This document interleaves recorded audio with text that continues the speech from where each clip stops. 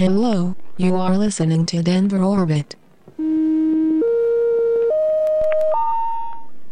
Episode 6 and Analog Halt.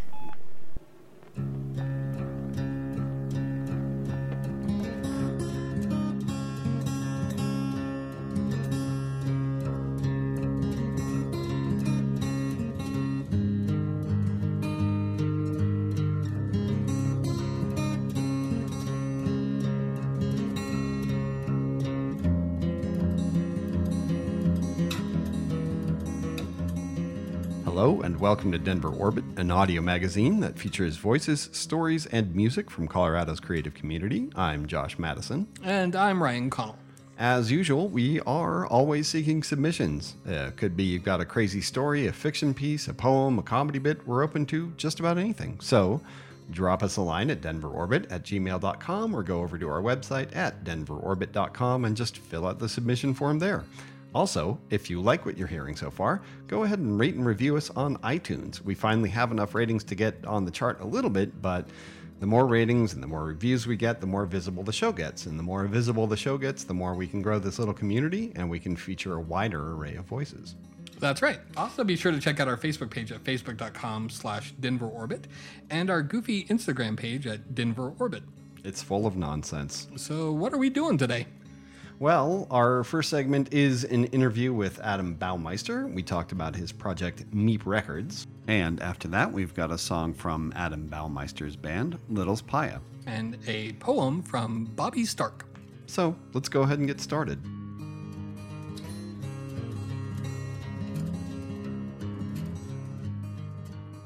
At this point in history, we've kind of split the way we listen to music in a few different directions. There's digital, epitomized by the MP3.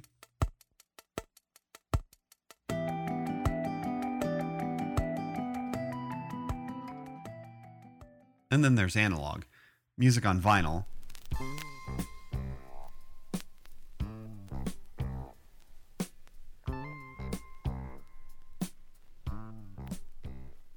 And more recently, and strangely to me anyway, tape is making a comeback.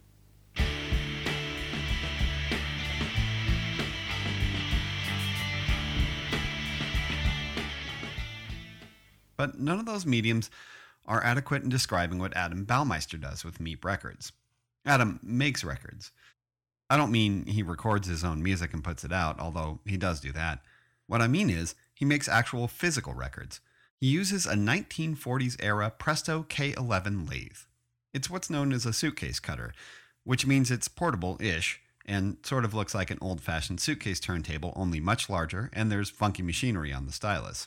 By the way, lathe cutting, also known as vinyl mastering, is the act of mechanically etching music onto a disc using a cutting stylus. It's kind of like the reverse process of listening to a record. I went over to his apartment/studio to catch up with him and learn more. When I met with him, he was in the process of cutting a 7-inch for a local Denver band. Here's a bit of what that process sounds like. Here's a lathe cutter actually cutting the grooves into a piece of plastic. Drop the needle. This is a local band with Stimulators. They've done a couple for. And here's what the finished product sounds like on a turntable. This band is called the Stimulators, by the way.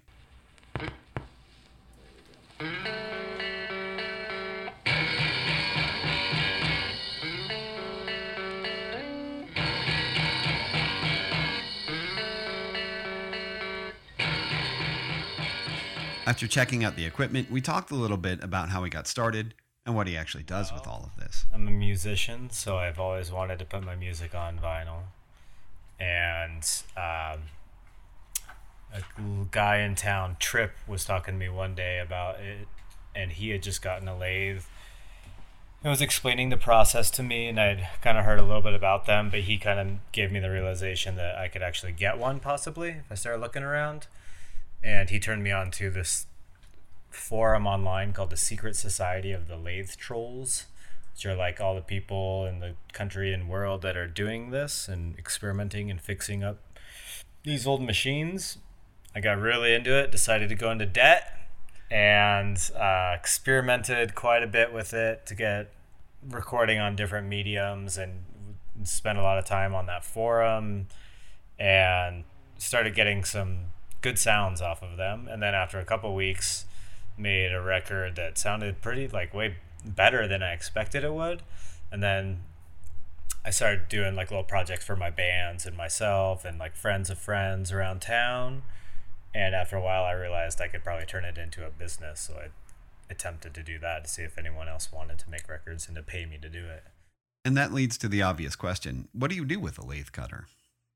Quite a bit of local bands and just for in the community of Denver musicians. So I help people out, or people hear about me and reach out. And then also I have a website, and a lot of people will send me stuff to make like just one-off copies, which there's not many people in the world who do this, who offer just one copy. It's hard to get one copy of a record made. And so if you wanted like an anniversary gift of a little message you record in your phone about like you love so-and-so and then your favorite song, and then like I create covers in the center labels, and they do send like pictures of themselves. So I do a lot of like kind of anniversary, wedding, birthday, Christmas, and like gifts if you want to, make a custom record for a gift for your loved one or whatever. Or, bands anywhere. I've done them for people all over the world. Just like 20 copies for a release show that they need quickly in a couple weeks or whatever. I've done marriage proposals, baby's first words, just any bit of audio that people want to hold on to in this world where everything's digital and online and can get erased or lost, It's just a little more special to have like this physical product. I saw Adam for the first time in years with his lathe at MCA Denver. He had been invited to record his audio postcards at the opening for Mark Mothersbaugh's exhibit, Myopia. Well, occasionally I'll do events where I bring the lathes and the equipment out and record straight to disc. Kind of like, I describe it to people as a cooler photo booth. So it's kind of like, when you have a big event or a party and you want stuff for people to do, and there's like photo booths. Or I just set up a mic, bring a guitar, and tell people they can share stories or sing a song or goof around with their friends or whatever, and I record it straight to disc and give it to them right afterwards. That was for Mark Mothersbaugh's exhibit at the MCA, Myopia, and that ended up really cool. That was a fun event, and he ended up coming down and recording a bunch of songs on there.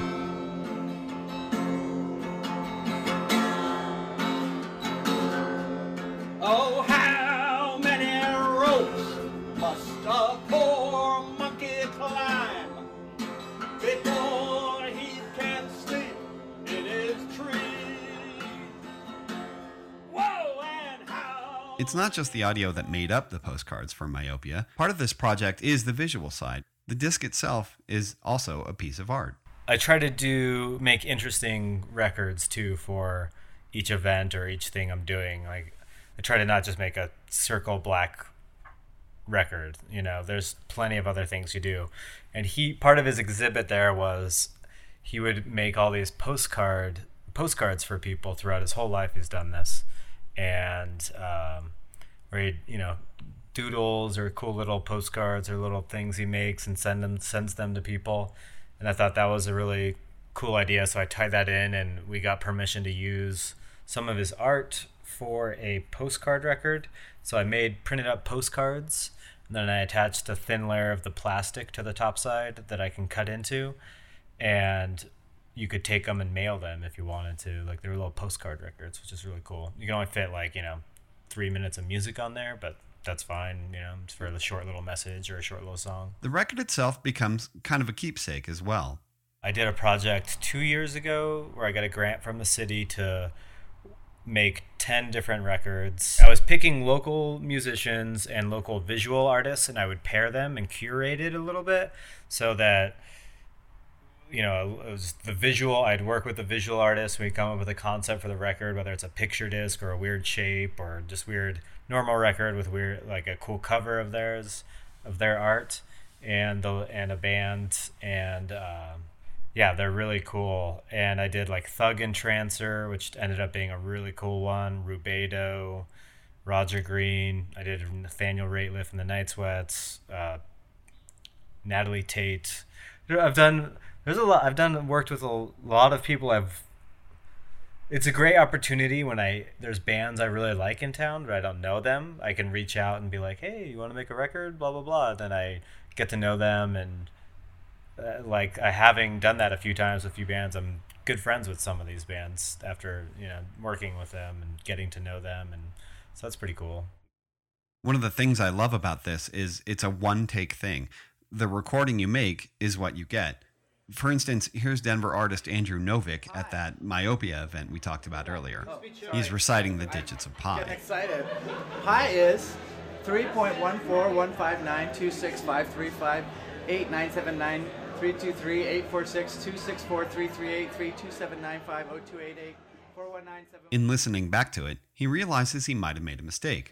105820-974-94459-23078. Oh shit, I think I might have fucked it up actually. Oh, damn it! No overdubs. No overdubs. That's what live recordings are about. Awesome, thank you. But that's part of the beauty of it. This recording is now more memorable because of that. And the whole process, from recording something to seeing the record immediately afterward, it has an effect on people. The magic of recording is like anyone, they can record anything on their phone at any given time. Everyone has this not opportunity, but ability to do that. Yet I show up with this thing in a microphone and people get giddy. I used to do it at the UMS a lot, and I've had people come to tears, like they have a phone in their pocket. They could have just sat in the back room recording themselves and listened back to it just fine. We're at this point where, it sounds fine, but I do it onto a record, and just that, just knowing that it's kind of like a little more permanent. It's just like being on a record. People are moved by it. So there's something to it. I think about it a lot, and, I'm obsessed with finding a cool old record of stuff that turns me on more than I get a little more excited than if I find some cool old music on a YouTube video. Like, that's cool and I enjoy the music, but when I find this old record of it and I have it, I'm like, that's way better, So people like quality physical things for whatever reason. I asked Adam about what the future holds for this project. There's some cool things that are in the works right now that are not for sure, like someone in town who's trying to create this thing called Archive, like archive but art, and they want to start like a library in town where we archive visual and audio art and whatever else, and have like a archive of all that stuff for Colorado, or Denver more specifically. Being a part of that, and maybe I'll go around like Alan Lomax, or set up a studio here and have people come by and record songs, and we'll stick them in there and you can go access them. Something like that would be really cool. Or that's in the planning stages. That I was thinking of trying to open up this place to more of like a studio like that, to see if there are any bands in town who do want to come over here and record in a different way. Like setting it up in the room, no overdubs, no multiple takes, just moving a mic or two around, to get the sound. And like, because these days, you record on the computer and you can get all the chances you want. You add all these effects, you add synth, you fix everything.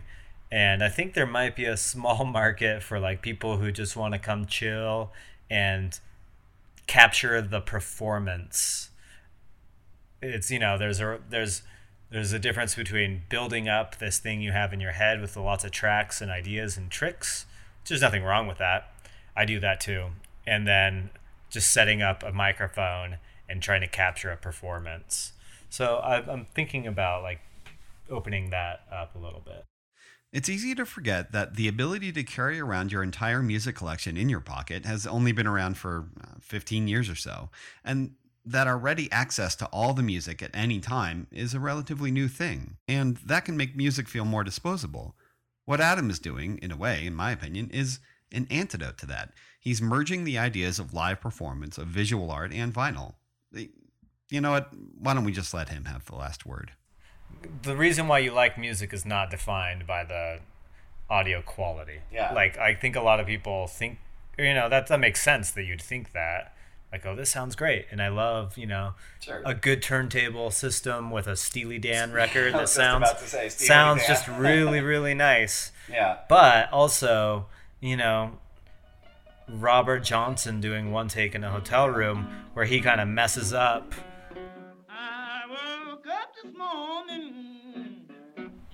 But then works that mess up into it because he's a, great musician. Everyone knows that song for that now, and that one little lick that he made the split-second decision where, like, he hit that note, so he went to the next note. And, there's also, I'm just as enamored with that than I am, like, some new, perfect sounding record. Music doesn't have to be perfect. You get, when there is, I feel when there are those, and not like mistakes are good, but what's good about music is when you put something on and the personality of the performer or the song comes out really well. All those things are more important than like that $1,000 compressor you got on the kick drum or whatever. If it's a great song, it's going to be a great song no matter how you record it.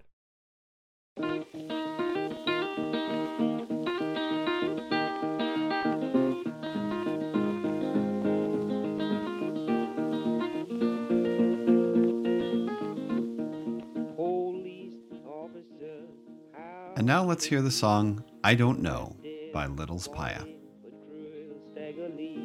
That bad man, oh cruel Staggerly.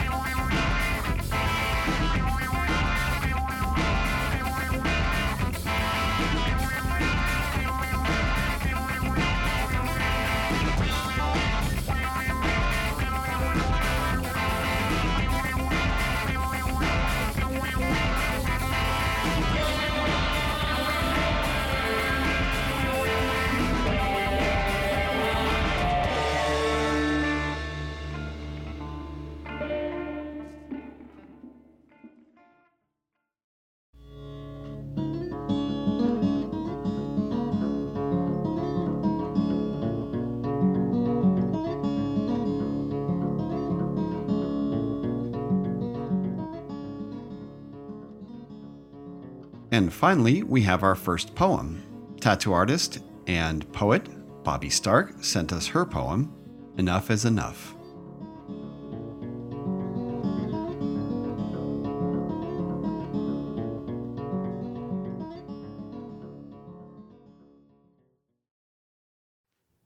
Enough is Enough by Bobby Stark. Capsized June bugs fill up the tin mailbox where letters used to land. Scribbles of encouragement and thought traded for petite crispy beetle skeletons, all gone belly up. I crammed a warped spotted stick inside, hoping the next entrapped critters could figure out how to get out the way I should have gotten out. The off-center washer slams on the linoleum as it attempts its rotations. It animates a forced apology through gritted teeth. Sorry I upset you. Sincerity at its finest. I've slammed the door so many times that it hits the frame silently now, paused between moments. He doesn't come after me anymore, but I still wait while I remember home. The slight smell of incense in my pillows, my drafty windows that frame a field of tall yellow grass and pine trees. I can hear the screaming of coyotes. Here, there aren't any sidewalks, only stray dogs, ticks, possums, and the occasional armadillo. There isn't any music to get lost in, no crowds to vanish among, no hidden crack in the city to provide solace, perspective, no lookout, no treehouse, no safe place, no soul.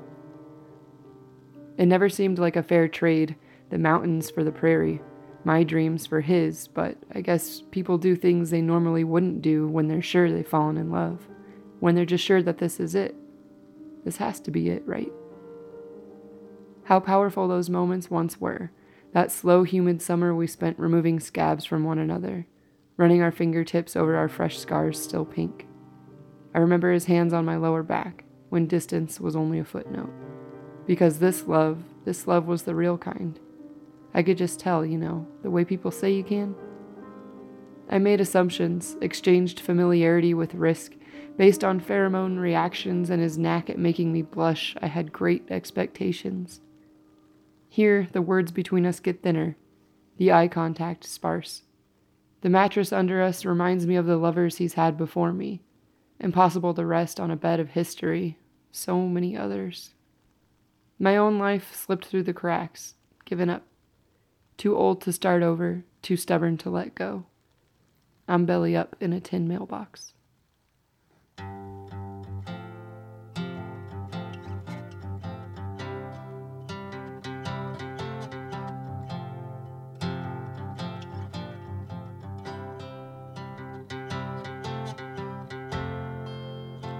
Time has told me you're a rare find, trouble cure for a troubled mind.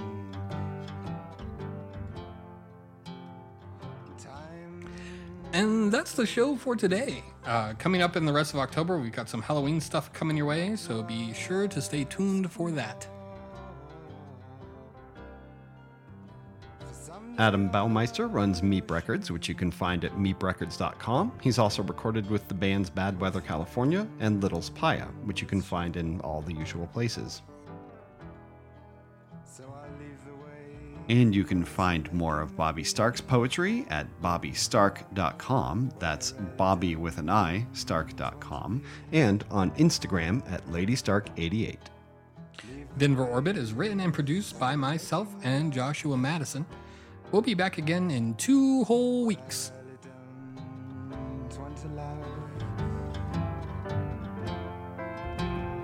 Time has told me you came with the dawn, so with no footprint. Hello, an audio magazine. It's an audio magazine. Well, la-di-da. It's an audio magazine. Oh, no, it's not a podcast. Ooh, it's an audio magazine. Fucking pretentious fops.